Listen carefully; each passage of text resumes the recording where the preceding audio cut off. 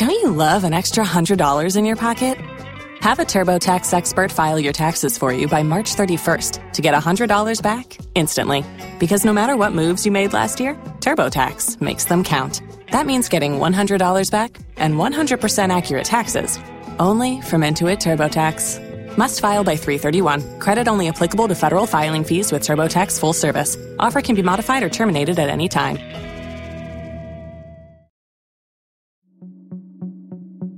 For an Italian driver to become a Ferrari driver, it's the dream of the life.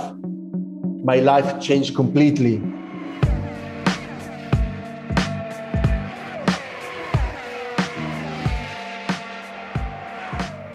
Hello everyone and welcome to Beyond the Grid with me, Tom Clarkson.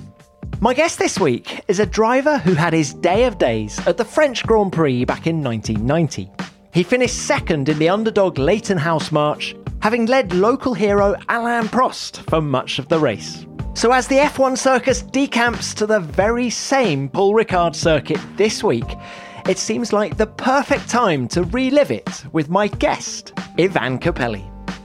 Ivan was a brilliantly fast racing driver. He dominated the junior categories of the sport, becoming a champion in Formula 3 and Formula 3000. And he achieved amazing feats in Formula 1 as well. Predominantly, he drove for small, low-budget teams, taking 3 podiums. And what should have been the highlight of his Formula 1 career, when he raced for Ferrari, turned out to be his biggest nightmare. The F92A was very uncompetitive, and Ivan didn't see out the 1992 season with the team. He's no longer involved in F1, but Ivan's still incredibly passionate about it, and he remains a very astute observer of the sport. In this chat, he's very open about the highs and lows of his career, and gives incredible insights into what it was like to work with the likes of Ken Tyrrell, Adrian Newey, and Jean Alesi. Ivan is one of the most engaging characters you can be lucky enough to meet. I hope you enjoy our conversation.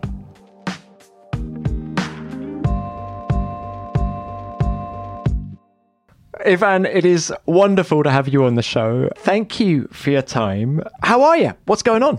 Well, I'm now in Switzerland since 2 years. I'm actually following a different project that is far away from the motorsport, because I'm involved in a factory that is producing instrumental for medical stuff, basically for the blood grouping. And I'm managing a factory with 40 people. So I'm involved in this new project that is quite interesting, even if obviously I'm still following Formula One, motorbikes, rally, everything, because I'm missing a lot anyway, the paddock. Well, I hope you're going to enjoy talking about Formula One with us.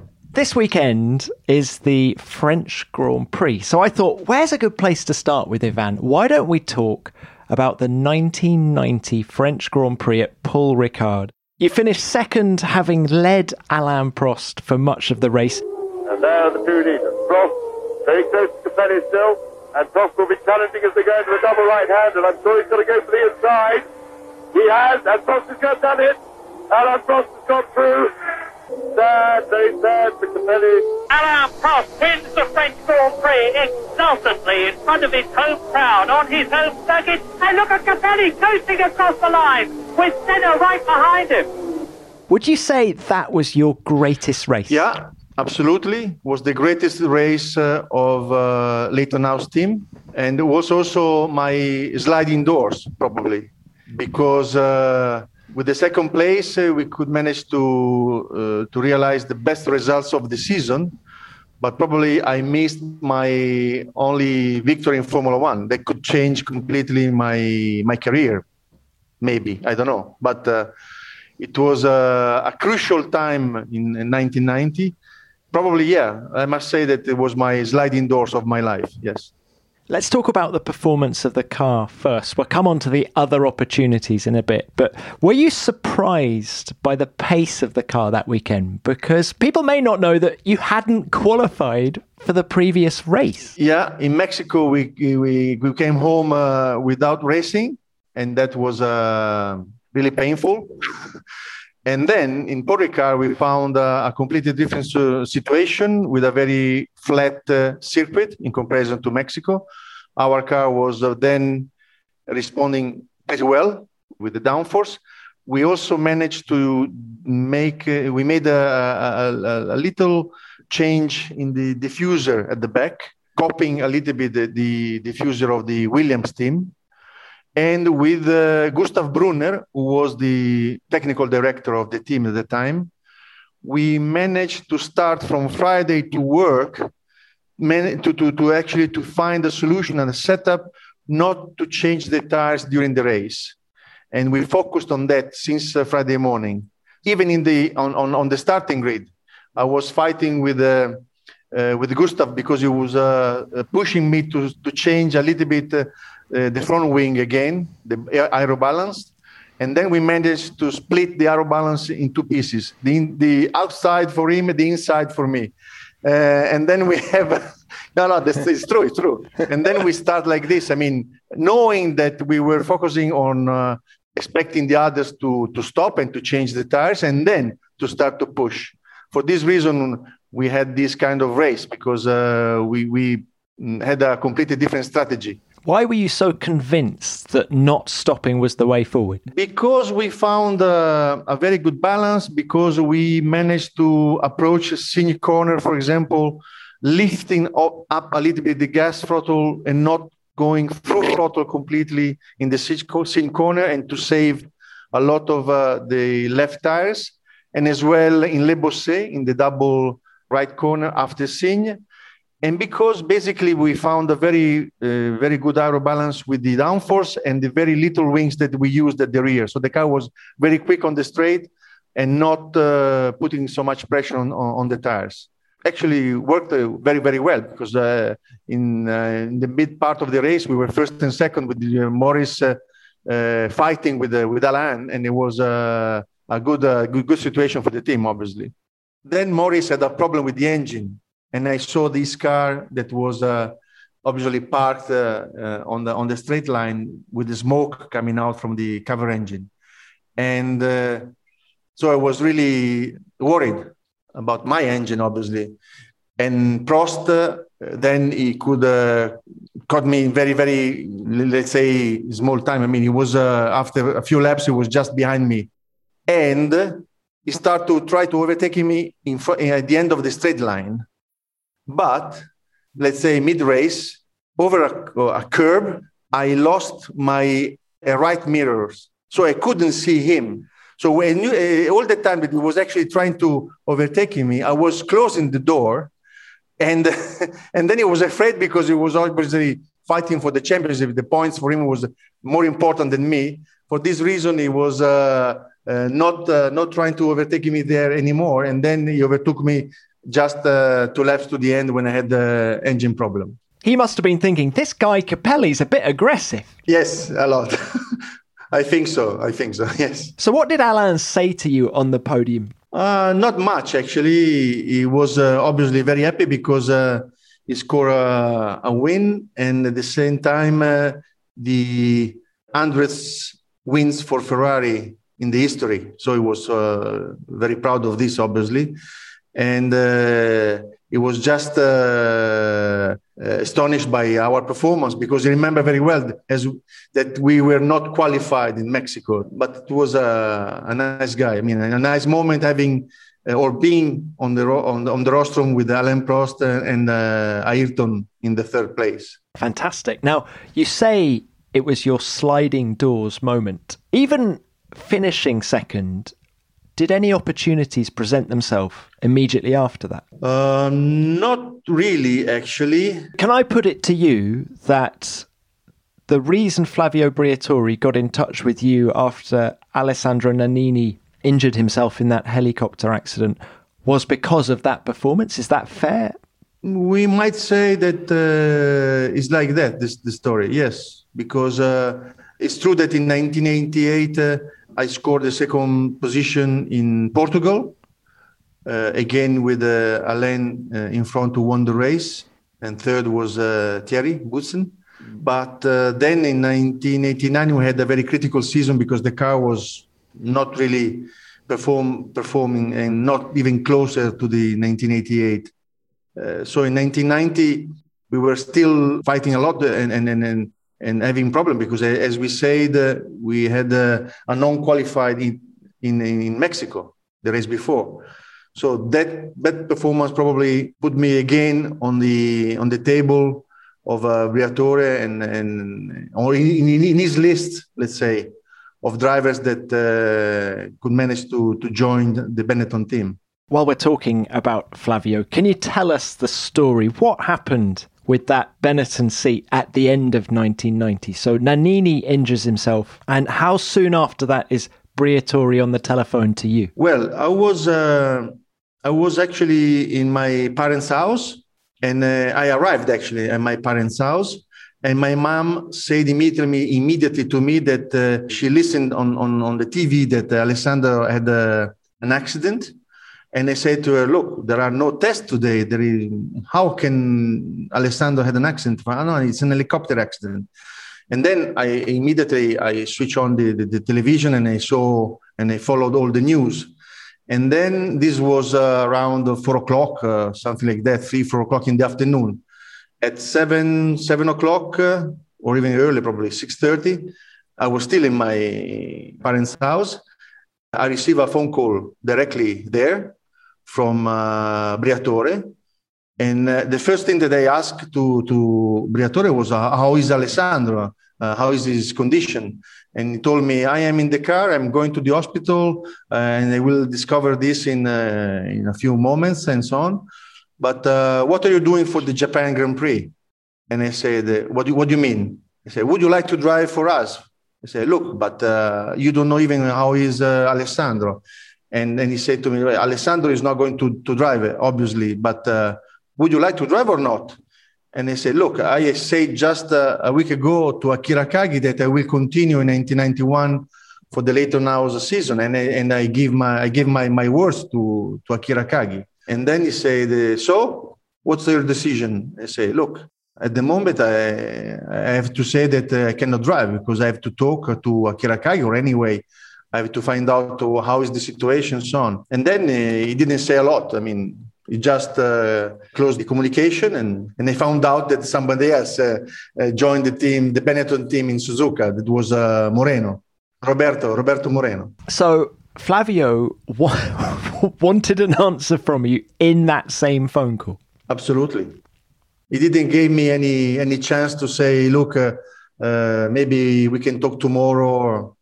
He was pushing me really to have an answer immediately. You mentioned Akira Akagi, who was the money man behind March and did so much for your career. We'll come on to him in a minute. But do you regret not taking that Benetton seat? Because, of course, Moreno took it. He finished on the podium in Japan. He then got the Benetton ride for the whole of 91 or until Schumacher came along. But it could have been different for you, couldn't it?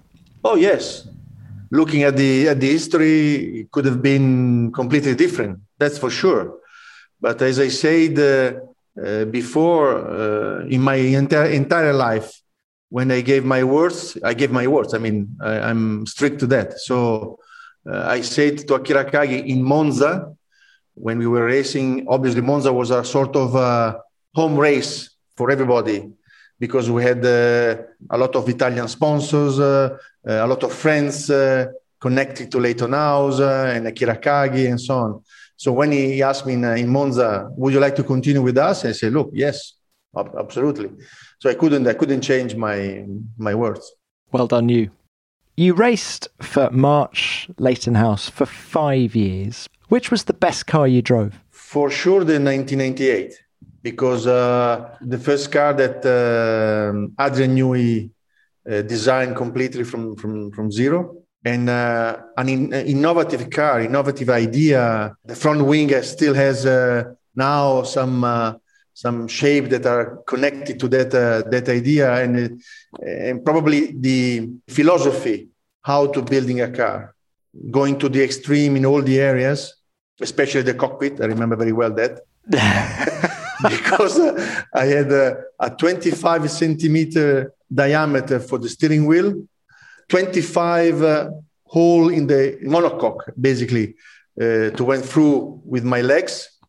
No footrest because we didn't have a space in the pedals to have a footrest on the left side.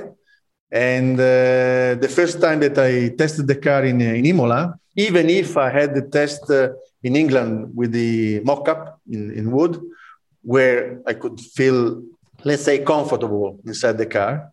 But in Imola, when I jumped for the first in the real car for the first time, I said to Adrian, "Look, Adrian, there is a little problem." And Adrian was there, said, "Tell me, what's the problem?" I said, "Look, can you see the gear lever?" I say, "Yes." I cannot take it. I cannot use it because it's actually in the middle of my of my arm. I mean, how can I take it?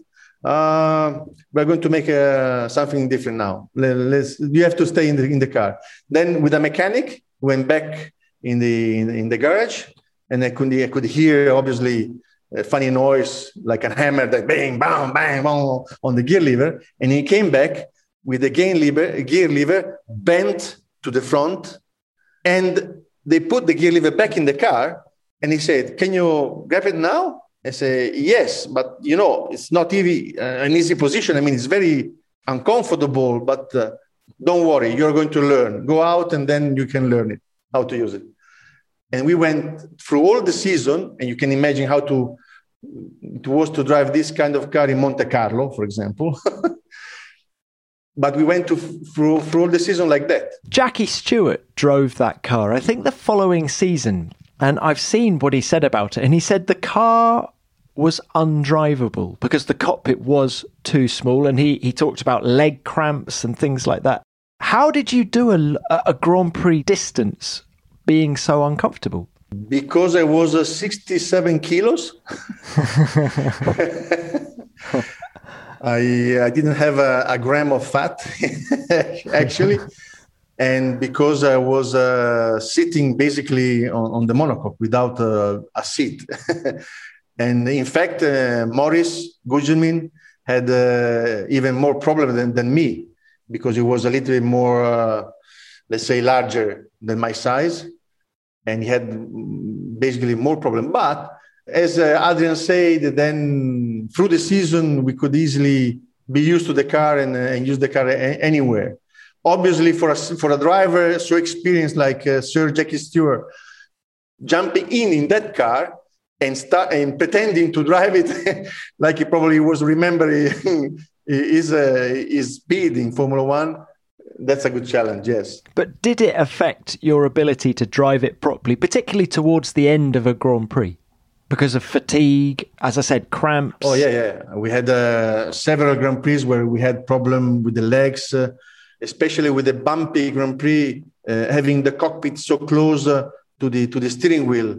I have all my knock in the hands. They were completely bleeding because I was actually in contact with the carbon in every corner, or even my arms. It was really difficult to drive that car.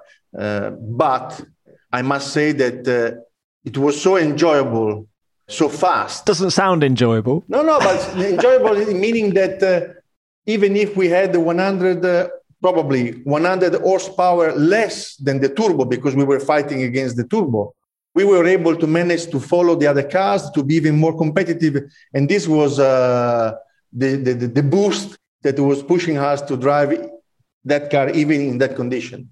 Adrian was clearly uncompromising. This is it, guys. Get on with it in terms of the cockpit. Oh, yeah. This is what he said to us.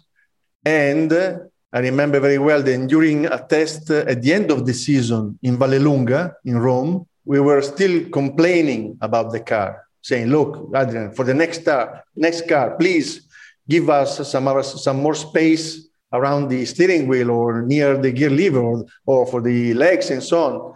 And he said, "You are always complaining. Give me your clothing. Give me your driving suits." And then he went to Mauricio, "Give me your helmets." And then he jumped into the car and he drove the car, the 1998. Obviously, very, very slowly. He did a few laps. Then he stopped and he said, you saw? I could drive the car easily without any problem. Why you are complaining so much?" That's a great story. Very Adrian Newey. Look, what was he like to work with, Ivan? What impressed you about Adrian Newey? The fact that he's probably the real only genius that there is in Formula One at the moment.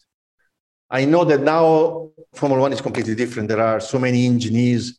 The staff is hundreds or thousands of people in comparison to 1988 and the 90s, basically. But Adrian was the guy that could see that in some moment he had the idea that came in all these things that he was seeing around the car, and it's really a genius, because for an engineer that was able to win with Williams, with Mercedes, with Red Bull, showing that all the places where he went, he had the opportunity to win races and to win championship, and he's still on top after so many years. And did he race engineer you as well? Sometimes, not always, because you will always one step back, because we had two different race engineers in Leyton House, and he was coordinating more the work. Remember that in the 90s, we were still fighting against things that now probably are not more a problem in Formula One, like overheating because our radiators were too small, or in some Grand Prix like Brazil or in other places very hot, where I could listen and everybody could listen, mechanics in the garages working to reduce the body work and to open some NACA air duct or so on. I mean, now this kind of Formula One is not anymore in the paddock. But in that time, sometimes you have to find solution at the circuit. And I've heard some drivers say the joy of working with Adrian is that in him, you're with a man who wants to win as much as you do. Ferociously competitive. Yes, unfortunately, I didn't have the opportunity to feel this kind, obviously, situation, even if he was pushing us very hard. But I must say that in Leyton House, for a moment, we had the best combination that several years after won some championship, because I had Adrian and Mario Ilian with the Ilmor. So we had all the ingredients, let's say. We just didn't match the right time. Tax day is coming. Oh, no. But if you sign up for Robinhood Gold's IRA with a 3% match, you can get up to $195 for the 2023 tax year. Oh, yeah. Sign up at Robinhood.com/boost by tax day to get the biggest contribution match on the market. Subscription fees apply. Investing involves risk. 3% match requires gold for 1 year from first match. Must keep IRA for 5 years. Robinhood Financial, LLC, member SIPC. Before we move on from 1988, can you just describe that summer, particularly that string of races when you finished 3rd, 5th and 2nd in consecutive races? I mean, it must have been an incredible experience, particularly with a team that was so small. Yeah, it was very a family atmosphere is what I really liked in Leyton House team, because for the size, obviously, of the team members that at the time we were not so big like now, the opportunity to share dinners with all the mechanics or to have time even in the paddock to share some moments. And this pushed us, for example, in Japan, to be so relaxed and so, let's say, easy, that we could manage really to score an important results in Japan, despite the fact that we had an electrical problem that stopped the car. But we were the first car non-turbo leading a Grand Prix after the turbo era, when I was fighting against Ayrton and Alain in Suzuka, 1988. And did you enjoy being the David, if you like, against the Goliath of Ayrton Senna and Alain Prost? Did you enjoy being the underdog. Yeah, I like very much to be the underdog, yes. Because obviously, as we said, there is no pressure. All the results that are arriving are welcome in any case. And sometimes you can really be even stronger in your mind because you can push to the limit and without risking anything, and more important than the championship, like other drivers. What about offers? I'm going to keep talking about offers during our chat, because that summer of 88, when you've had 2 podiums in 3 races, did the big teams not come knocking? I find it very hard to believe that they didn't. No, they didn't. I remember that Cesare Garibaldi was at the time my manager that followed me from the Formula 3 in 1982. He was he knew obviously all the Formula 1 team manager. We had a chat with Frank Williams in the garage, but nothing serious, obviously. And I didn't have the opportunity to jump, let's say, immediately to a top team. And obviously I continued my career with Leyton House, even in 88 and 90. I didn't have any other opportunity, let's say. Okay, interesting. Disappointing too, because do you feel that you were at the height of your powers in that 88 season? When were you at your best? Yes, we can say that around 88 and 90 was probably the best moment of my driving skill in Formula 1. When you were driving with the most confidence and absolutely, getting the job done.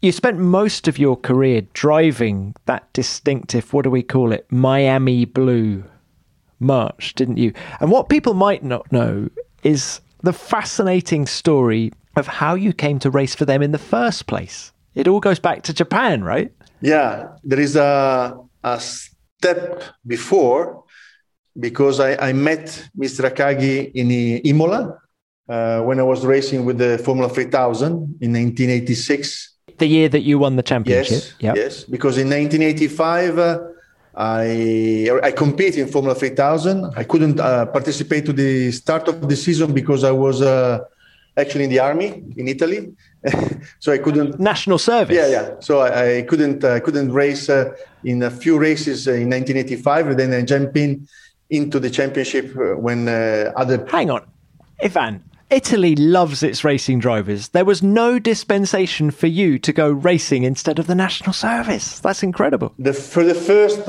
4 months was impossible. And because I started in January, I was able just to join the field on June. What kind of stuff did you do in the national service? We'll come back to your racing career in a minute, but what was it like? How hard was it? Was a normal national service. I mean, despite the fact that I was older than the other guy, so I had the people with me that had 18 years old that was actually giving me instruction, and I was 22 years old, 23, 23. So that's the only problem. But what were you doing? Were you having to go and make a camp in the Dolomites or go marching? And No, most of the time I spent my national service most of the time in La Spezia, that is in Liguria, near the sea, near Genova. And I stayed there for 4 months. And that place was a place where people that arrived spent 1 month to be prepared for the national service. And I didn't move. I stayed there for 4 months. And because the people that came couldn't use basically gun or other things like that, I was always involved in what we call the routine work when you have to stay and protect the area. Defense. I was spending all my time basically doing that. Obviously, hoping every day to open my mailbox to receive the letter that I had, the dispensation to go. And could you ring your racing team or find out what was? You could still stay in touch. I was able to phone to my team. In Italy, at the time, we didn't have the cellular phone, obviously. And I remember that I was collecting all the coins to use on the telephone the public telephone, queuing with all the other people, obviously, waiting my turn, and then with the coins to phone to my team and say, look, I'm still here. What are you doing? Get me out. And what? People sending you Autosprint and Gazzetta dello Sport just to keep in touch with what's going on. Yes. And when I received my, let's say, dispensation because of my sporting career and so on, but I have to justify to the office, to the military office, where I was racing, because I had to point out during this weekend, I'm racing in Vallelunga. In the other weekend, I'm racing in Dijon. And when I understood that they just had to have a race, basically, in the weekend to give me the dispensation for the period, at least 3-4 weeks, and then I had to come back for a few days to live again, I was putting in the list all kinds of races. I remember that in 85, I did also Indianapolis. and if I remember well, the Finland rally, because I put it in the list because they were not asking me, but are you actually going to Finland to do a rally? And I said, I'm doing this, and this, and this, and this. Okay. How many? 1 month for dispensation. You can go. What a brilliant story. I love that. So that's national service. Sorry, we digress. But so, Akagi-san. Yes. You've met him whilst doing Formula 3000. Tell me more about that story. I met Akari-san in Imola, 1986. I was racing basically with a white car because we didn't have a lot of sponsors. Cesare Garibaldi was managing the team, and the team was Genoa Racing. And I was introduced to Mr. Akagi by Yasukawa, that was the manager of the Bridgestone motorsport company in Europe. And he introduced me to Akagi-san. And because Akagi-san had a team, Formula 2 team in Japan, and unfortunately, the driver that was competing in Japan had a road accident, and he was killed in that road accident. So they were looking for a new driver. And Mr. Yasukawa said to Akagi-san, why not a European? Why not choosing a European? Because before me in Japan, just 2 drivers was competing regularly in Formula 2. Jeff Atkinson and the other was... ARL, Connor? Yes, yeah. ARL. So I was joining a very small team, let's say. And Akagi told me, look, I would like you to come in Japan to race for me and so on. And I said to him, look, obviously I have to race in Europe for the Formula 3000. I can come, but I need some money because we don't have a lot of sponsors. So why not splitting the prize money that I can provide with my performance and my results, 60-40. 60 for you, 40 for me. And then we shake the hands in the middle of the paddock, and he said, okay, come to Japan. Were you worried that people in Europe were going to forget about you racing on the other side of the world? No, because I was obviously coming back, because I was going to Japan and coming back to Europe, because I was still competing in Formula 3000. Oh, so part of the deal was that you would continue in European Formula 3000? Yes, absolutely. Okay. I just say to Akira, I'm not coming alone. I would like to have also Cesare Garibaldi with me, at least to support me in Japan. He said, no problem. You can come together. And I remember very well that because we bought the ticket, Cesare, that was very enthusiast and big fan of flights. I mean, he knew everybody around the world in all the airport and so on. He could manage to have a very low price ticket for obviously economical. And we went to the Japan like that in economic. When we arrived in Japan, immediately we realized that the story was completely different, because I had the assistant of Mr. Akagi, Minoru Yasukawa, same name, that came to pick up me at the airport. And immediately we saw the Rolls-Royce car that came to the airport to pick up us. And then the phone inside the car, and Minoru asking me, would you like to phone to your mom and say that you're arriving? No. If there is some cost, I don't want to to spend any money. So, this was the story. Very, very strange. We realized that behind Akira Kagi, in that moment, Akira was a really helpful businessman. And he was a person who was he had a very, let's say, he did a step that probably put him on top of the list of all the businessmen in Japan. Because... What, the rich list? Because he realized he was an healthy man, as he said. A lot of money, but it was difficult to enter into, the high society or in some club, let's say. When he started to compete in Formula 2 and then in Formula 1, he was able to enter this club because he was the only guy, together with Honda, Mr. Honda, to compete in Formula 1. So he put himself top level of situation. Having said that, when we arrived in Japan, the first race in Suzuka, I scored pole position, and then a second place behind the driver that is probably the most well-known driver in Japan. That was not Nakajima. No, it was Nakajima, actually. We're talking Satoru Nakajima. Satoru Nakajima, yeah. Yes.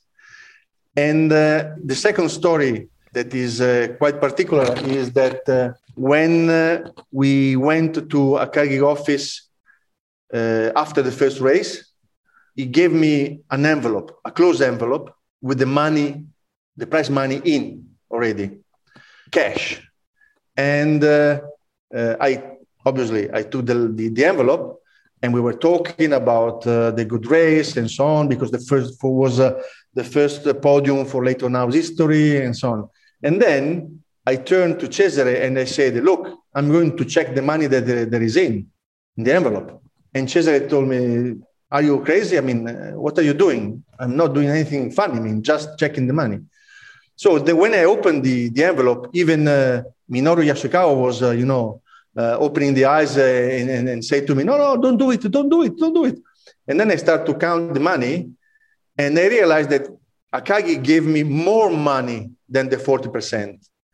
So I said to Mr. Akagi, look, this is wrong. This is your money. Your part of the money, not my part of the money. And then from then, Mr. Akagi, obviously, everybody were laughing and so on. And he gave me even more money to to come back to Italy and to race. And then after 2 races, we paint even the car in Europe with the Miami blue color. And we managed to win the championship in Europe and to score some other good results in Japan. What an amazing story. How did you find Japan back then? Did you get very homesick? It was the real Japan. When I say real, I mean without, for example, the road instruction were still in Japanese writing. Everything, to find a person who could at least speak a little bit of English was very, very difficult. It was difficult to manage how to set up the car, for example, because we were used in Europe to work on the mechanical part of the car, obviously, with the front suspension, rear suspension, the aero kit, and so on. In Japan, because they had a very strong fight between tires manufacturer, Dunlop, Yokohama, Bridgestone, everybody were involved in Formula 2, what was called in Formula 2, because they used a 6-cylinder engine, Yamaha and Honda, and they had a Yamaha engine. They were actually setting up the car with the tires. When I stopped for the first time, I say, look, I have some understeer in the car. I would like to change the spring at the front. No. Wait a moment.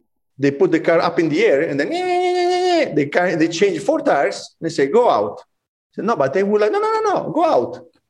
They went. I went out with new tires, and obviously the understeer became oversteer. And I stopped. I said, look, now I have some oversteer. Okay, car up in the air, some other tires.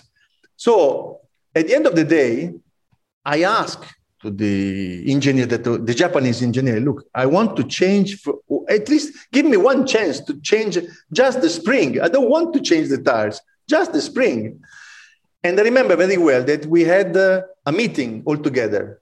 Myself, Cesare Garibaldi, Minoru Yasukawa, Akira Kagi, that went to this team, the chief engineer, the mechanics, all sitting on the same table, okay, having a tea. And we had to share these decisions.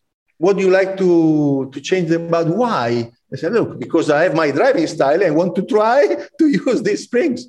So then, when the day after we used these springs and we could score the pole position in Suzuka, I remember that Oshino. Yes, the driver, very famous Japanese driver, that's right. Very well known and very, very well respected at the time because he was a sort of legend in Japan.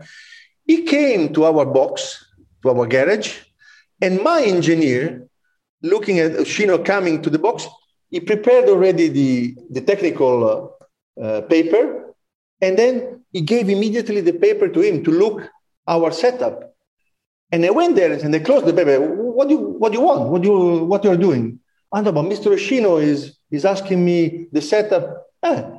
So let him try what he wants to do with his setup, not to copy our setup. What a fascinating insight into the racing scene in Japan at the time. Oh yeah, for this reason, probably in that time, a lot of Japanese drivers who tried to join Formula One or other categories had some problem to understand that when you are in a circuit, you are fighting and you don't have to share information, despite the fact that they have an history that you know better than me with the samurai, with all this, philosophy. But for some reason, they were not competitive at the time. Was Akagi-san the most instrumental figure in your whole career? Where would you have been in Formula One without him? Yes.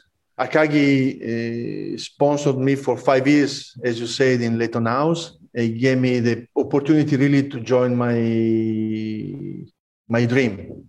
But there is another person that actually pushed me and gave me the opportunity, Ken Tyrrell, because when I was racing in Donington at the last race in F3000 in 1985, my mechanics had a problem in preparing the car, basically. They put a gear in the gearbox in wrong position, and we couldn't actually be able to participate in the qualifying. So I was last on the grid. And I remember that we had to go to all the teams to have the paper signed to allow us to start, even if we didn't have the time and so on. So I was at the end of the field. I remember that in Donington, in that race, we had the special race that you have in England, the drizzling, the drizzle. Yeah. Very funny because it's raining, but it's not raining. And I say to Cesare, we are last. What we can lose? We can try something different. And they said, and Cesare told me, okay, let's put a few degrees on the front wing and the rear wing, and let's put on the car the softest slicks tires, while the others are starting with the intermediate, and see what is going on. And I was able to start last and to finish third in front of Ken Tyrrell, who came after the race. Cesare, I remember very well that I was inside our very small truck because we had a Fiat Lupetto from the 60s. We didn't have a lot of money. Fiat Lupetto is a truck that basically is very short, but very tall. Anyway, I was inside this truck just changing, and Cesare opened the door and he said, look, come. There is someone that wants to meet you. And I was really just on my underpants, nothing else. And he said, look, come. I said, but look, can you see how I am? Don't worry, come. So I took something just to to cover me, and I went to the door. And you remember that Mr. Tyrrell was very, very tall, obviously. And when I opened the door, Mr. Tyrrell was actually looking me in the eyes, basically, because he was so tall that. But apart that, he said to me, "Look, you did a very good job today, and so on. We talk just for a few minutes, not a lot." And he didn't say anything about the possibility or something like that. And when Ken Tyrrell he left, I said to Cesare, "But so what's going on now?" And he said, "Don't worry, something will happen in the future. We don't know when, but be sure that something will arrive." Why was Cesare so sure of that? Because you saw probably Tyrrell, how he was talking to me. He probably had also the chance to talk to Tyrrell in privacy without me and so on. And after 3 weeks, I remember that I was still living in my parents' house. And my mom received a phone call with someone obviously talking in English, and she was shouting in the house, "There is someone talking English, I cannot understand, you have to answer." So I answered to the phone, and I said, "Okay, I'm Ivan Capelli, who's talking?" And on the other side, obviously, Mr. Tyrrell said, "I'm Ken Tyrrell." And I said to him, okay, you are Ken Tyrrell.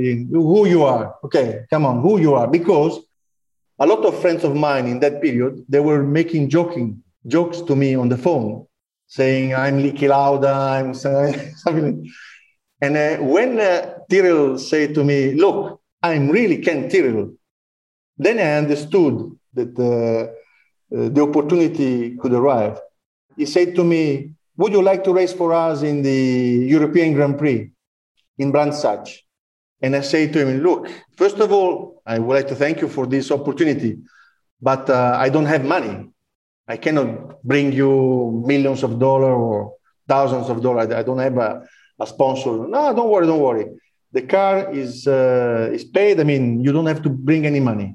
And I say, "Look, okay, but I would like to try the car because obviously, I'm driving a Formula 3000, but a turbo car, because at the time they were racing with the 6-cylinder Renault engine."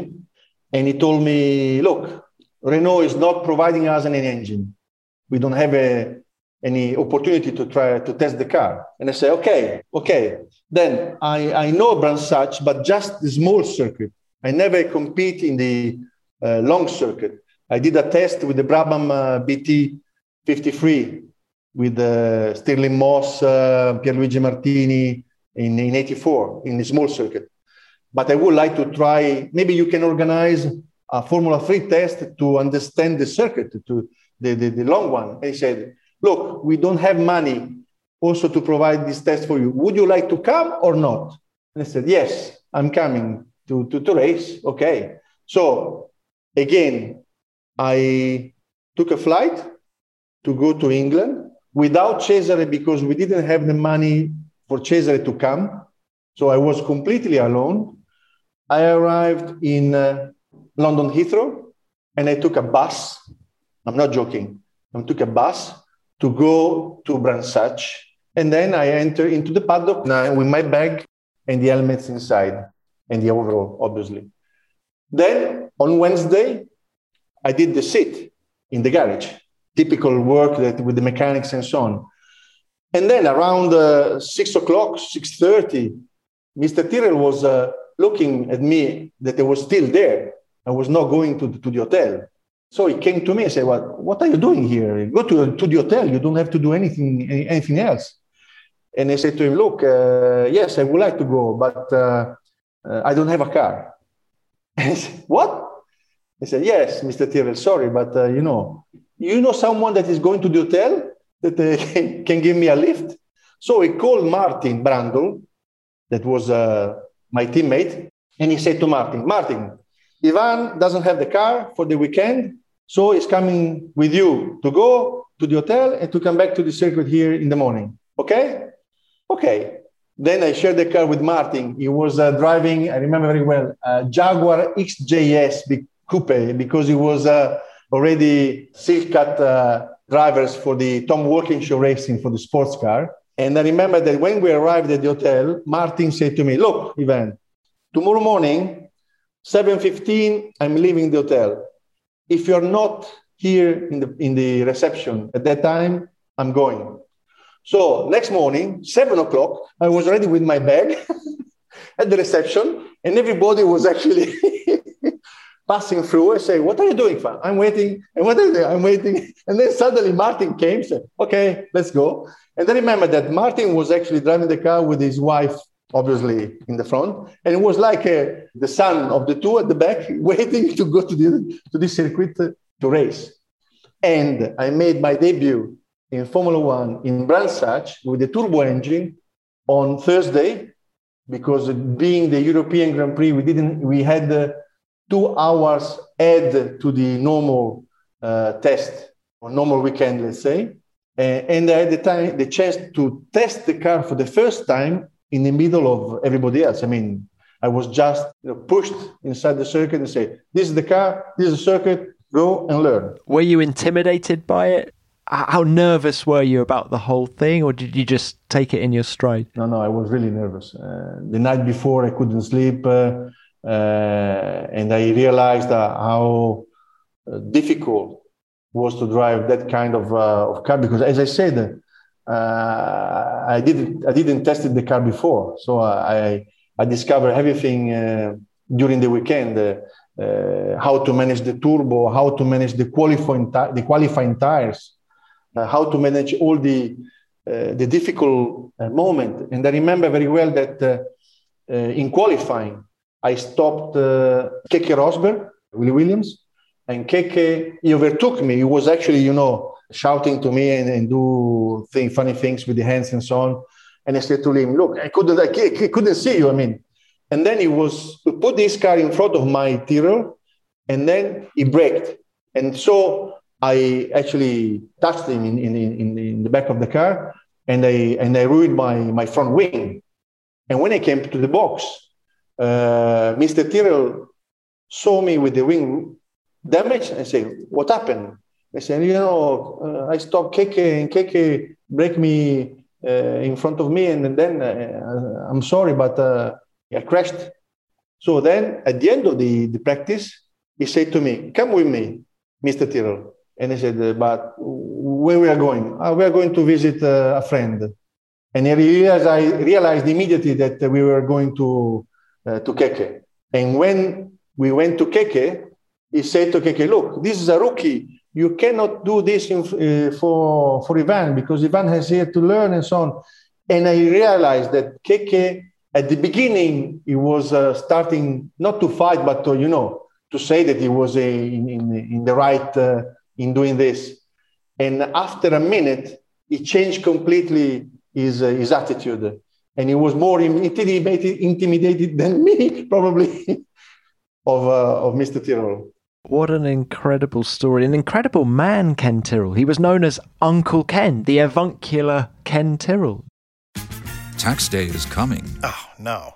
But if you sign up for Robinhood Gold's IRA with a 3% match, you can get up to $195 for the 2023 tax year. Oh, yeah.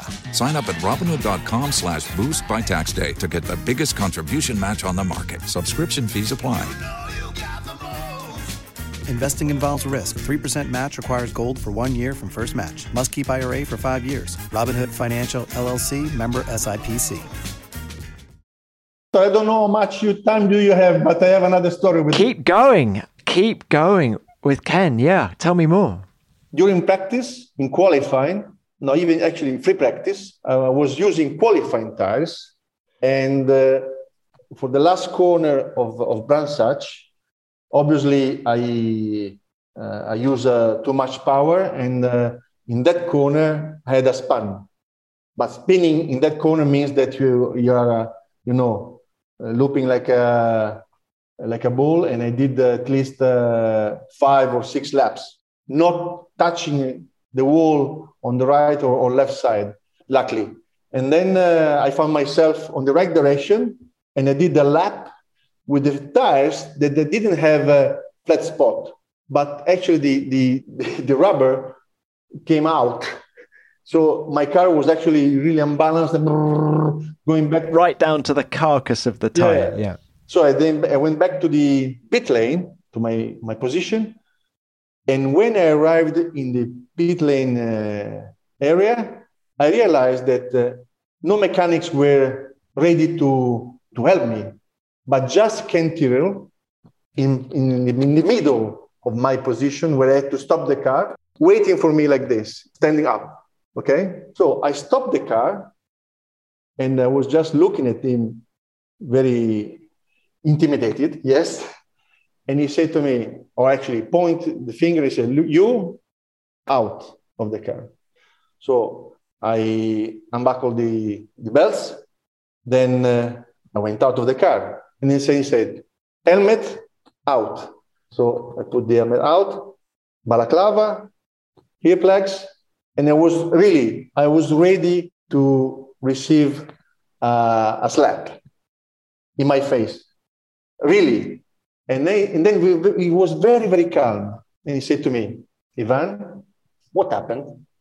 "Well, Mr. Tyrrell, I have to say that probably I came out to the corner with a lot of extra power and I couldn't manage it."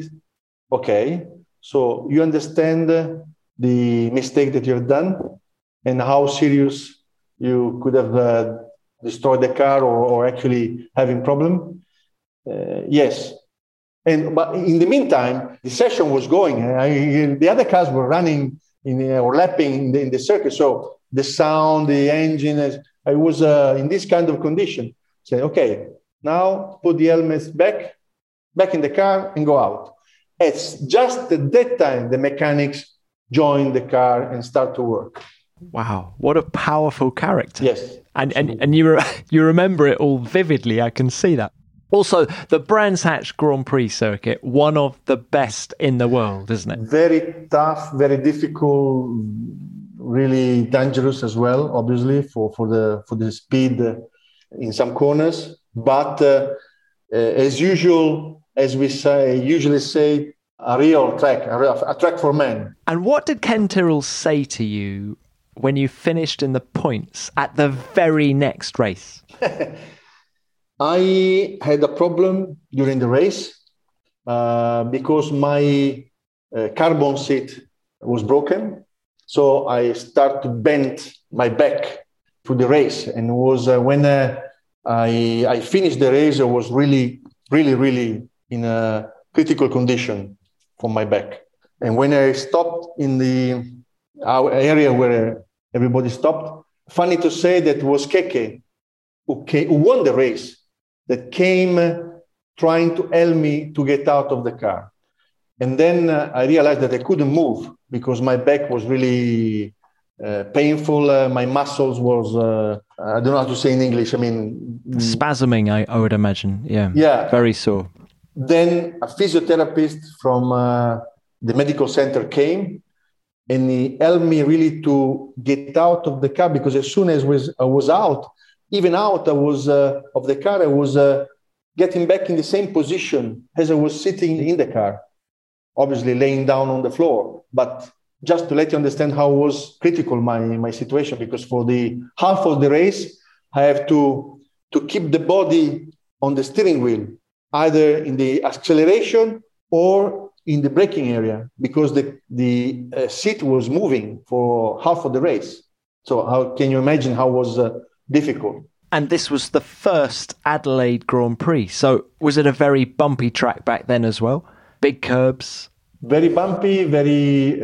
I was lucky that obviously a lot of failure had all the other drivers and I was able to finish in the points because I was very, very close to retire for the painful back that I had during the race. And then when I saw there was a 7th and then 6th and then 5th, and I said, look, I cannot stop now. So I was, pushing without thinking of the pain and so on. Then I spent nearly 2 hours in the medical center with this physio starting to help me, starting to give me the possibility to move again, basically, because I was completely stuck at the back. And then I remember very well that Mr. Tyrrell arrived with 2 beers 2 Foster's beers. He entered into the medical center and he said, "Oh, how are you, Ivan?" I said, "Mr. Tyrrell, you can see that I cannot even move. I can't move. I mean, it's a very critical situation." Okay, but you are young. You will be perfect in a few days. By the way, the mechanics are really proud of your race, and these are 2 beers for you from the mechanics. So he stayed there for, I don't know, maybe 10 minutes, and then he went. And he literally he left me there alone, completely alone, and I joined the team probably 7 o'clock in the evening, something like that. Still with the overalls, and with my helmets, not even able to walk. I was like a sort of robot because I was all stiff at the back. And the mechanic they were packing all the stuff and so on. Obviously, they were cheering up because of the performance and the results that we had. And then, luckily, an Australian guy that was helping us during the weekend, funny to say, but his name was Tyrrell. He gave me a lift to the hotel. And when I arrived to the hotel, again, for a funny reason, I remember very well that we were at the Hilton Hotel at the time. And I was entering into the Hilton Hotel, and Mr. Tyrrell with his wife, they were exiting from the hotel. going to dinner. And Mr. Tyrrell said to me, "So, Ivan, how are you?" I said, "Mr. Tyrrell, you see, I'm just arriving. I'm still with the overall." And this was my story. How fantastic. What an experience. Your first 2 Grand Prix in Formula One. Was there ever an opportunity to race for Tyrrell in 1986, or was that never discussed? No, it was discussed. It was discussed because during the winter, we had a lot of discussions, but unfortunately in 85, it gave me the opportunity to race in Brands Hatch and Australia without the support of a sponsor from my side. In 86, he was asking me money. And in 86, I was not ready to collect all this amount of money to race. Which, of course, sort of takes us back to what we were talking about and the influence that Akira Akagi had on you. He was the guy that made it happen with the money, with Leyton House. Yeah, Akira was the person who gave me the opportunity to race in Formula One from 87 to 91. We had a very strong relationship. And even the decision of entering Formula One was a very special situation because we had a dinner at the airport at the end of 1986. And Akira was, I remember very well that Akira was offering me to race in Japan in 87 in Formula 2, nearly $200,000 with everything else paid by Leyton House, apartment, car, food. And I say to him, and Cesare was, pushing me, yeah, accept. And I said to him, look, Mr. Carrick, but I'm ready to race in Formula One. I would like to compete in Formula One. And he said to me, well, okay, but who you are talking to? I mean, do you have any team that is interested in you? And I start to say funny names like Osella, Tyrrell, the only one that I could actually really approach, because Cesare was looking me, with 2 eyes, big eyes, saying, "But what are you saying? I mean, collect these 200,000 and be happy, And then Mr. Akagi said, "No, let's go on, let's talk." And then we start to split the car as usual, front wings, rear wings, the side posts, and this and that. How could cost this sort of spezzatino and then suddenly Mr. Akagi said to me, "Okay, you want to compete in Formula One. How much does it cost a car for you? The total car just for you." And then I turned to Cesare and I said, "Cesare, now it's your turn because I don't know what to say. I mean, I finished my idea." And then Cesare said, "A car for Ivan, Cosworth engine, tires, $4 million. And Akagi said, okay, $4 million. Are you sure that you can compete in Formula One? Are you ready? And I said, yes, Mr. Akagi, I'm ready. And then he gave me the hands. We shook hands. And he said, okay, we are in Formula One. You have $4 million to spend. Then we flew from Japan to Italy with Cesare. And every 5 minutes, we were asking us if it was real or not. I remember very well that Cesare, when we landed in Milan, after one day, he took another plane to go to UK. And then he knocked at the door of Robin Herd, a good friend of Cesare. I remember that Cesare told me that when Robin opened the door, he said, Cesare, how are you? I said, I'm fine. Would you like to come back in Formula One? And Robin said, what do you mean? You have the car, I have the money, let's go back in Formula One. And then they start to talk. And for this reason, March came back in 1987, because Cesare and Robin shares a night together with probably a bottle of red wine. And finally, they decide to go back in Formula One. And at the first race in Jacarepaguá in Brazil, with a Formula 3000 modified, because we didn't have the time, so they cut the tank of the Formula 3000 to increase the capacity. We went to Jacarepaguá. I remember that the total team, including myself, my father, Cesare Garibaldi, Akira Kagi, his girlfriend, Minoru Yasukawa, Armin Mader, who gave us the engine, and so on, and the mechanic, we were 17 people. And were you confident that Akagi-san was going to deliver the money? Did you have any doubts in the back of your mind? I had no doubts about that. But after, actually, I shook the hands of Mr. Akagi at the last race. That was probably in October, if I remember well. Then we had November and December to prepare everything. But after a few weeks after my last meeting with Mr. Akagi in Japan, he had an heart attack. Basically, he had to go to the hospital. And it was impossible to get in touch with him. And we start to have a lot of pressure from England, obviously, because Robin Herd was phoning to Cesare. Cesare was answering, just we have to wait because Mr. Akagi is not well. But, then we went through November and December with these phone calls that were putting us a lot of pressure. Luckily, we didn't have the mobile phone because otherwise it could have been a real nightmare. But at the end, nearly in December, at the end of December, we received calls from England with some lawyers saying, if you are not signing a contract, we are going to sue you because we have the car ready and so on. And I remember that when Mr. Akagi, luckily, he exited from the hospital, that everything was fine because he had an operation with a bypass and so on. The first thing that he asked to the management team in Japan said, he asked, have you signed a contract with the van? And everybody said, no, look, we are just waiting. So immediately he called us, immediately he called Robin Herd and the lawyers, and we flew to Japan after Christmas, and we spent there 3-4 days before the last day of the year.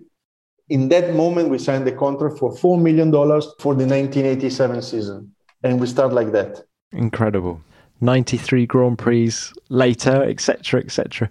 We haven't even discussed Ferrari yet. I cannot understand you. Sorry. I The line's gone down. Sorry.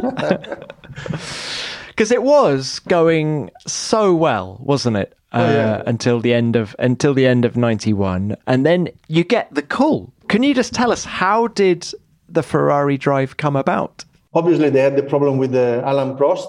Then Morbidelli did the last race in Adelaide. I must say that Leyton House had already some problems in 91, and I was looking for a drive in another team. I was able to achieve a deal with Scuderia Italia. And Scuderia Italia using, at the time, Dallara chassis and a Ferrari engine, also for the 1992 season. And I had already a contract, basically, signed. Then I received a phone call from Mr. Lombardi. He was the chief of the Gestione Sportiva at the end of 1991. And he said to me, look, Mr. Capelli, would you like to race for us? And I said to Mr. Lombardi, but I have already a contract with the Dallara and Scuderia Italia. Don't worry. It's something that we can manage to sort out. Basically, they exchanged the contract with some free engines for the 1992, something like that, if I remember well. And obviously, I say yes, because for an Italian driver to become a Ferrari driver, it's the dream of the life. You say, obviously, you said yes. Did you have any reservations at all? Obviously, because I couldn't, basically, I didn't have the chance to see the project. I didn't have the chance to talk about strategy. And so they just said to me on the phone, would you like to come to join us or not? All the other stuff is not a problem. We can manage to sort out your relationship with Dallara, and there will be no problem with the Scuderia Italia and so on. And I'm guessing the contract was financially good as well. Good as well, with a 4 years contract. It was obviously finally a situation that was, as we said, probably I was hoping to have in 1990, basically, with a top team and with a long view regarding the projects and the relationship. So then I joined the team. It was extraordinary to become a Ferrari driver for an Italian. It's a dream that is coming through, obviously. My life changed completely.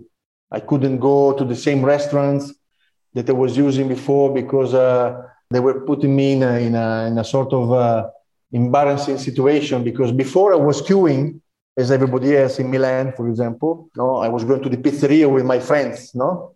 And when I became a Ferrari driver, I was going to the same pizzeria, and they was pushing me to jump in the queue because I was a Ferrari driver. It's just small things, but showing that from that moment, you are not anymore a Formula One driver. You are a Ferrari driver. It's different. And were you living in Milan at the time? No, I was already living in Monaco since a few years, in Monte Carlo. Okay. The contract was good? Yes. The weather was good, yes. That's why you went there, of course. Yes. Yeah. How was your signing with Ferrari received in the Italian media? The expectations were very high because I was coming through a career where I was able to win the Italian Championship in Formula 3, the European Championship in Formula 3, the Monaco race in Formula 3, the Formula 3000, some good races, obviously, as we said, with Leyton House, good points, good podium. So I had also probably the right age to be involved in such a strong team because I was 30 years old. For a sportsman, it's probably the best age because you have the experience, you have the knowledge, you have everything. I was not ready to find a situation so political. How did that manifest itself on a day-to-day basis, the politics? Politics were understandable immediately when I realized that we had two separate teams. Jean was working with Mijaud, Postlethwaite. They worked together already in the Tyrrell team a few years before. Of course, Harvey Postlethwaite and So they were already, they knew each other since a few years. Then I arrived and I signed the contract in October, at the end of October, November. And then at the end of November or earlier in December, President Montezemolo became part of the Ferrari team as a president, obviously. So I was in a sort of a middle area of nobody because the old president or management were not there. The new management that came with and especially Avvocato Montezemolo, I was not his choice. He found me there already. And in 1992, when we tested the car for the first time in Estoril, I realized that the car was not able to compete against the Williams or against other cars, because it was real difficult to drive that car, because we didn't have the ground effect that the flat bottom supposed to produce, or the front rockers with the monoshock was completely stiff. I mean, not helping the bumps, to avoid the bumps and so on. You tested the 91 car, didn't you? Yeah. But I had always 150 liters of fuel inside the car in Estoril. When you tested the 91 car? Because I was going to say, where was the 92 car worse than the 91 car? Before the launch of the new car, we went to Barcelona to have a winter test and to share the winter test with other teams. And we were using the 91 car. And I remember that in that test, with that 91 car, I was able to go quicker than the lap record of the circuit. I remember very well the Auto Sprint cover page of the magazine, and said, Capelli Ferrari, urlo nel silenzio, shouting in the silence, because without spectator, without the atmosphere of the Grand Prix, we were able to do a lap record with the 91 car. Then, that was obviously much quicker than my Leyton House. I was able to increase my performance because I was using the car at the top. Then, when we went to Estoril, Jean was using the 92 car, and I was using the 91 car. But for internal rules of the team, my car, had to always exit the pit lane with at least 130, 150 liters of fuel, not to be quicker than the 92. Plus, when Jean tested the car, he said that the car was fabulous. We could win races and so on. When I test the car, I say, look, there is the Williams that is 1.5 seconds quicker than us, because they are using the active suspension, the control suspension. So I say, look, how we can manage to compete against them. And obviously, the Ferrari management was more attracted by listening Jean saying that the car could win races, instead of one that just arrived saying, oh, this car have a problem, have a serious problem. So I was immediately put it on a corner. And for this reason was nearly impossible to work. Then we have also to remember, but no one actually is remembering this because it's a detail, but it's a very important detail. The car was designed to use the transversal gearbox. For the first 7 races, I used the longitudinal, because in the Ferrari team, we didn't have 4 gearbox working properly, just 2. And the 2 gearbox were used by Jean, and I had basically the 91 car back of the car attached to the 92 with a different diffuser, different cover engine, blah, blah, blah, blah, blah. Impossible. Yeah, and when I put in Imola the car doing probably my best lap of my career, because when I exit the cockpit of the car, I could feel the adrenaline on my lips, Doing my best lap, I put the car on the same line of Jean. We were 6 and 7 or 7 and 8, something like this. When I participate to the engineers meeting, I remember very well that they were not accepting or understanding that I did a huge effort to put that kind of car side by side with Jean. But was Jean that unfortunately was not able to go at least half a second or even half a second quicker than my car.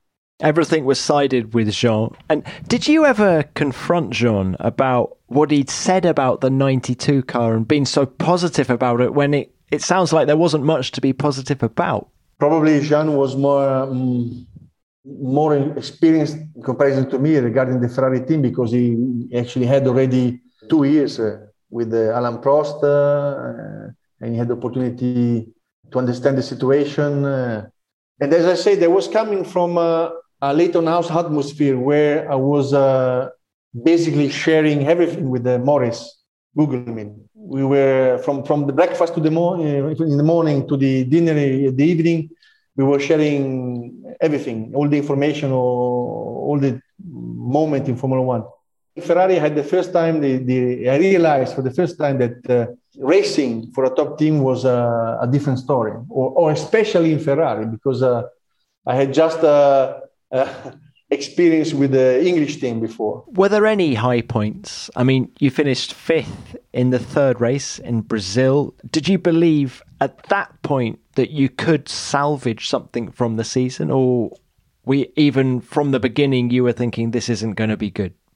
Obviously, when you're a part of a project, you are pushing every day, every weekend, every test, despite the fact that we were testing everything. Even I remember in Silverstone closing the double flat bottom with a new side post and trying to understand if the car could work in that configuration and so on.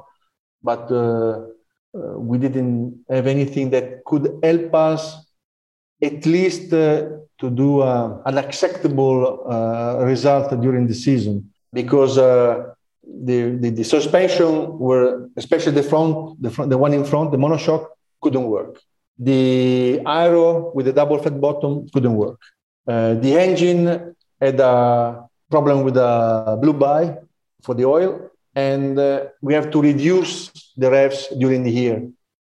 I remember very well in Mexico that on Friday and Saturday, all together with all the practice that we had, I could do maybe 10 laps, 14 laps, because as soon as I was going out, after 3 laps or 4 laps, in the long corner, before the straight line, boof, then they changed the engine. Then 3 laps, boof, another one. And I remember that I qualified the 21st. I was side by side with Wendlinger, with the Leyton House. We were side by side. How can you find yourself or put yourself in a good mood when you are in that position?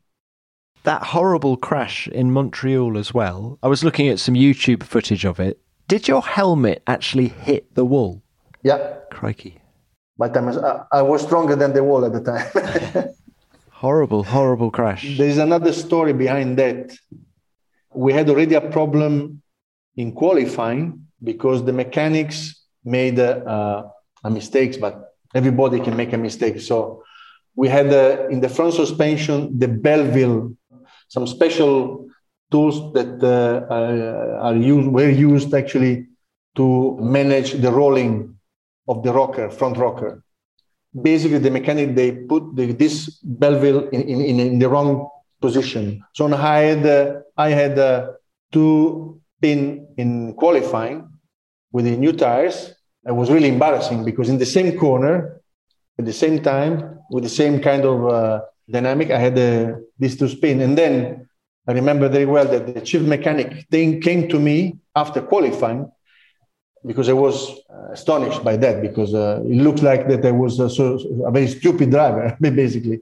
And he said to me, look, we made a mistake. I can say to you clearly that we made a mistake, but please do not say anything to the press, because our situation is a stressful situation, because we are under pressure, everybody. So please don't say anything. And again, because in my entire life, when I was part of a team, I was thinking to be really part of something as a family, I didn't say this news to the press. Then, unfortunately, during the race, the right uprights of the suspension collapsed in that corner. And so when I turned, the car went completely. Straight into the barrier. Straight into the barrier. And again, the mechanic could find out this after the race.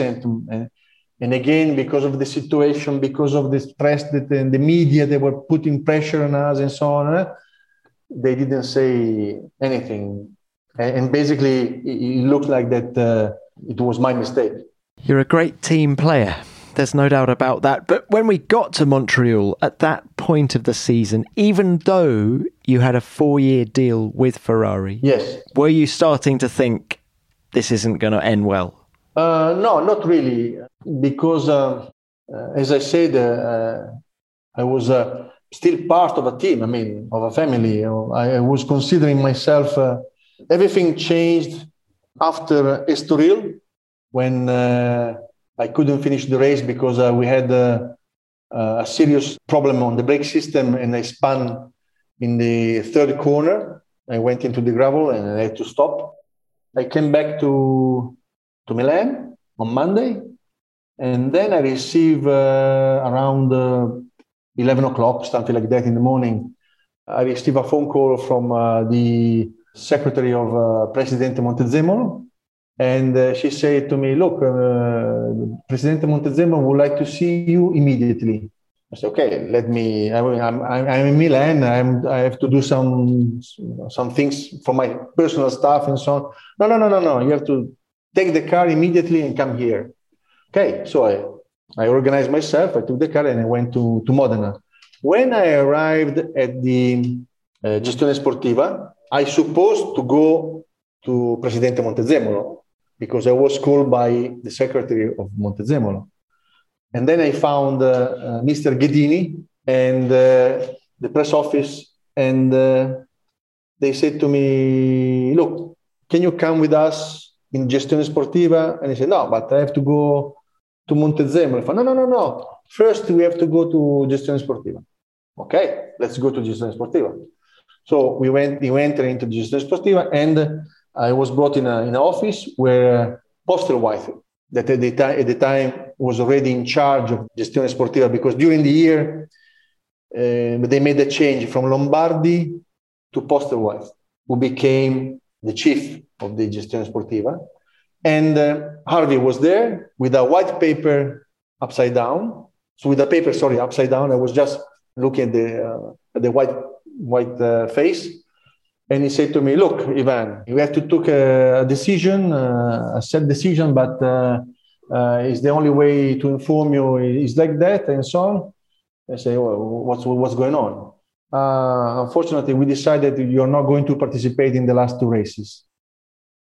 And I say, why? Sorry, I have a contract. I mean, I have no, but we have to test some new stuff for the 93 season. We are preparing the active suspension for the new year and so on.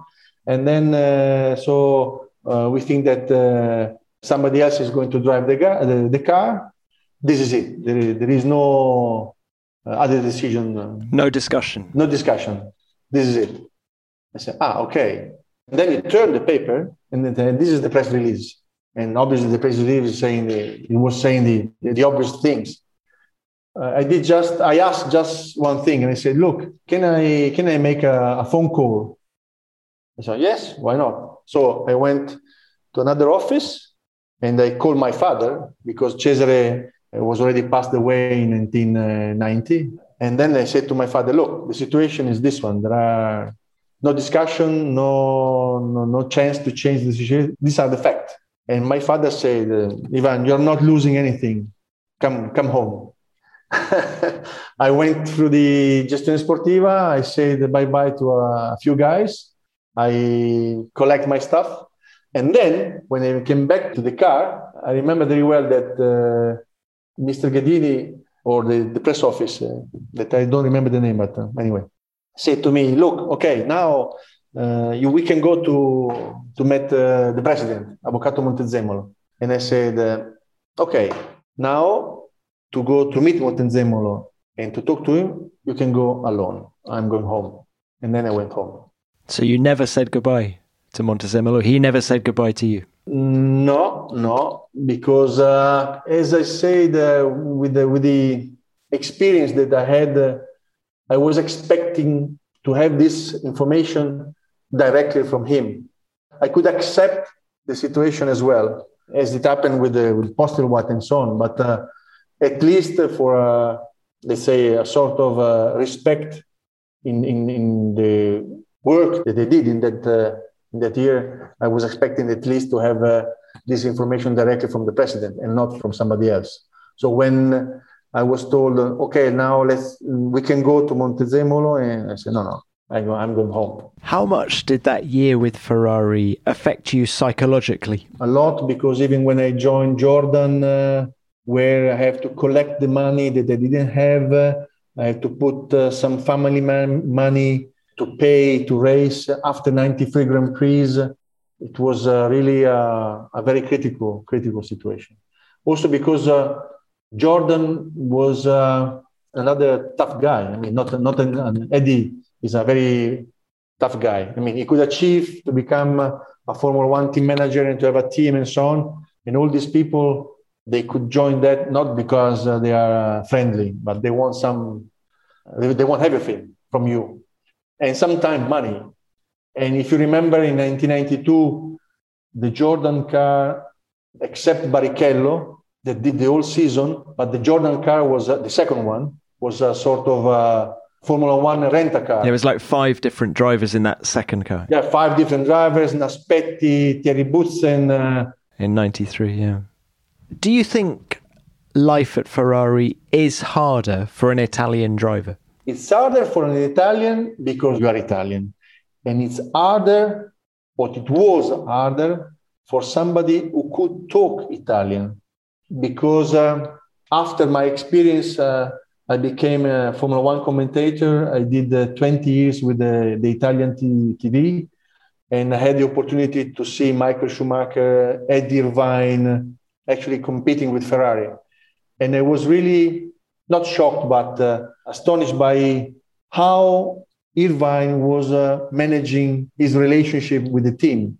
He didn't probably read the Gazzetta every day because the Gazzetta dello Sport, sometimes with the journalists, they were putting a lot of pressure on him. And Irvine was just, doing up with the shoulders and continuing. And is that the right way to be, to survive? To survive, yes. Absolutely, yes.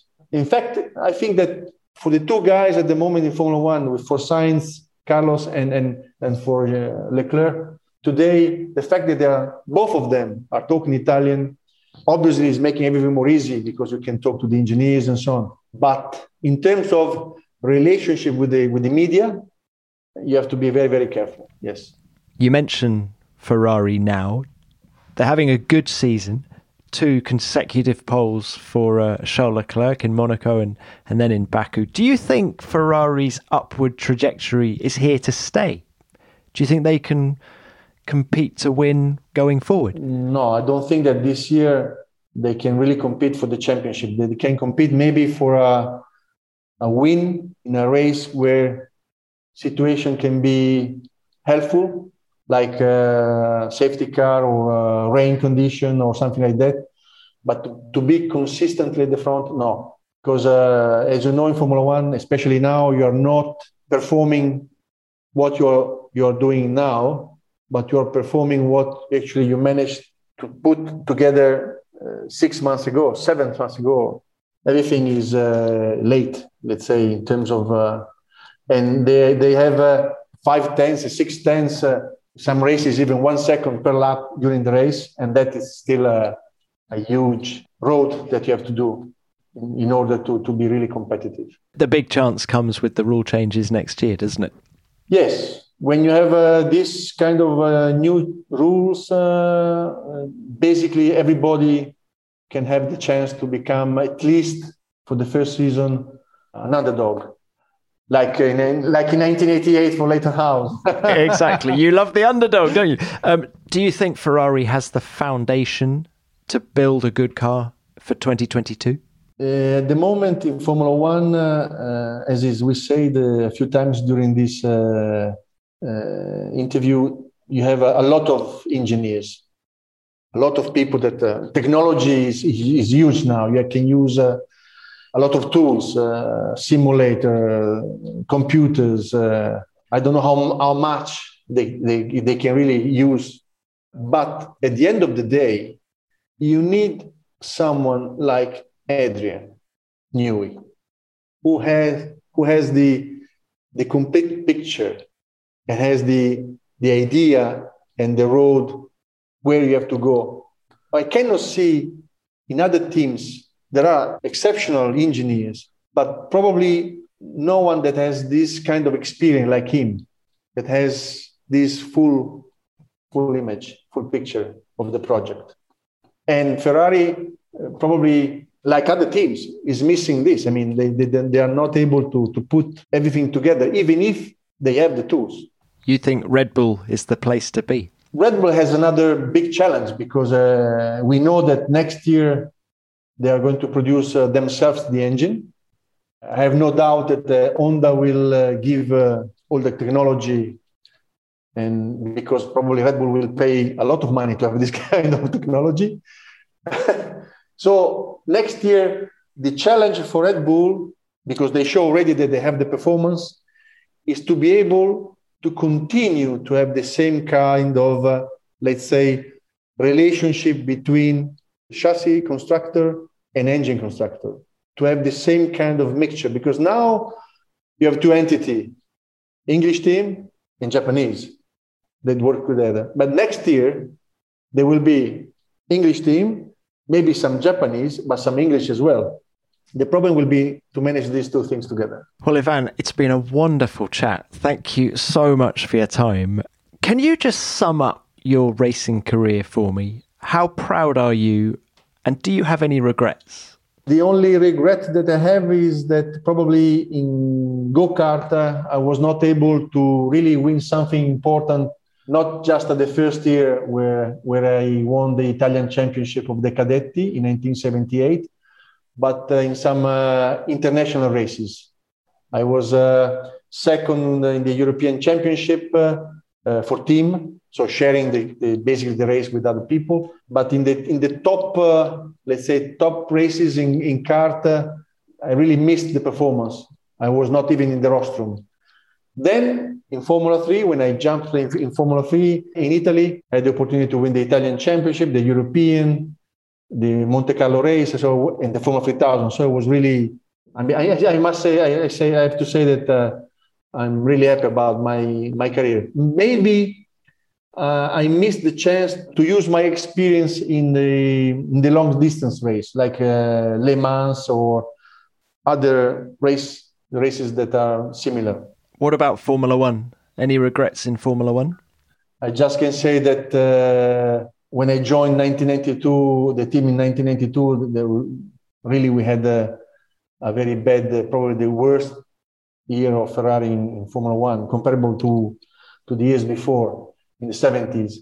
When I joined Jordan, at the Jordan team, I was already in a sort of situation where I couldn't really manage to achieve the limit, to be relaxed and not to be, let's say, confused by all the pressure that I had for the money, for the story they had just the year before. Just one regret, yes, that I was not able to decide myself when to stop. I wish I could have chosen to stop maybe in, I don't know, 94, 95, 96. But having the chance again to race and then to say, okay, my age is now at the limit, or I'm satisfied and I can stop. To be stopped like that, in just receiving again a phone call from Jordan saying, if you're not bringing me $1 million, you cannot race. What you can do after 93 races? Nothing more. Well, Ivan, thank you so much for your time. Great to speak. Thank you.